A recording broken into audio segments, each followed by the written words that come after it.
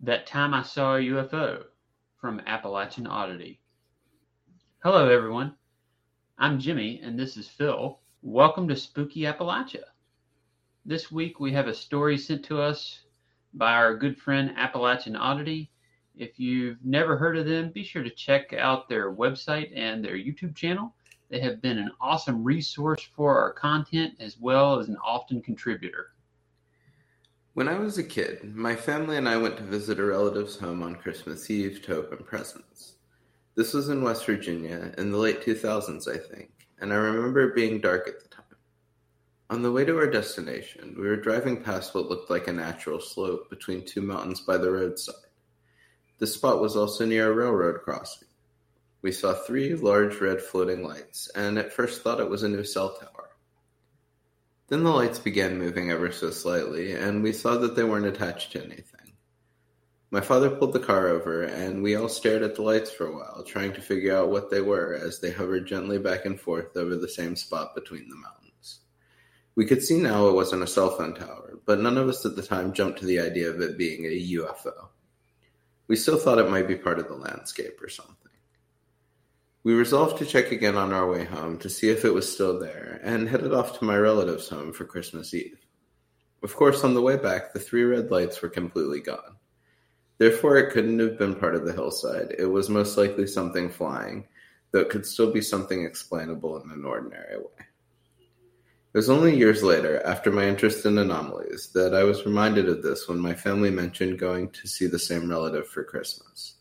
For the longest time, I held off on telling the story, thinking it doesn't count.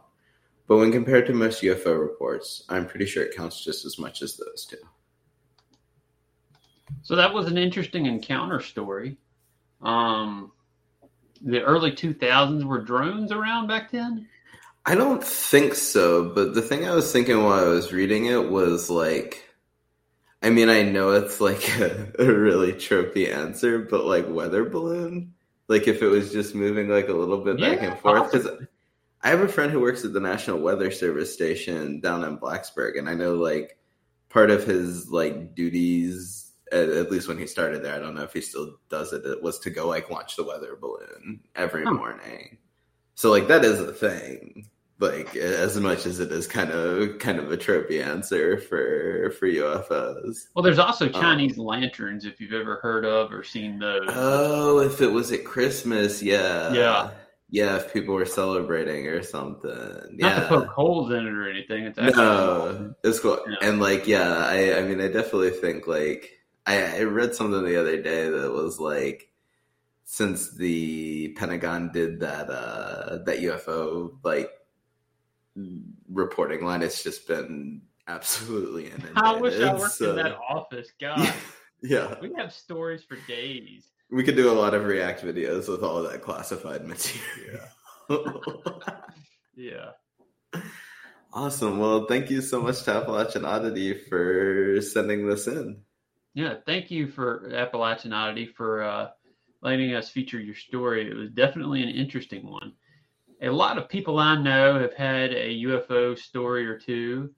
I have one that I will probably share one of these days myself even. Remember, if you have a story you'd like to see featured here, you can email us at webmaster@spookyappalachia.com. And big thank you to our Patreons. You guys keep us going. Thanks to Alvin, Charles, Donald, Jeff, Josh, Julia, Shannon, and Taylor. And thank you all for tuning in.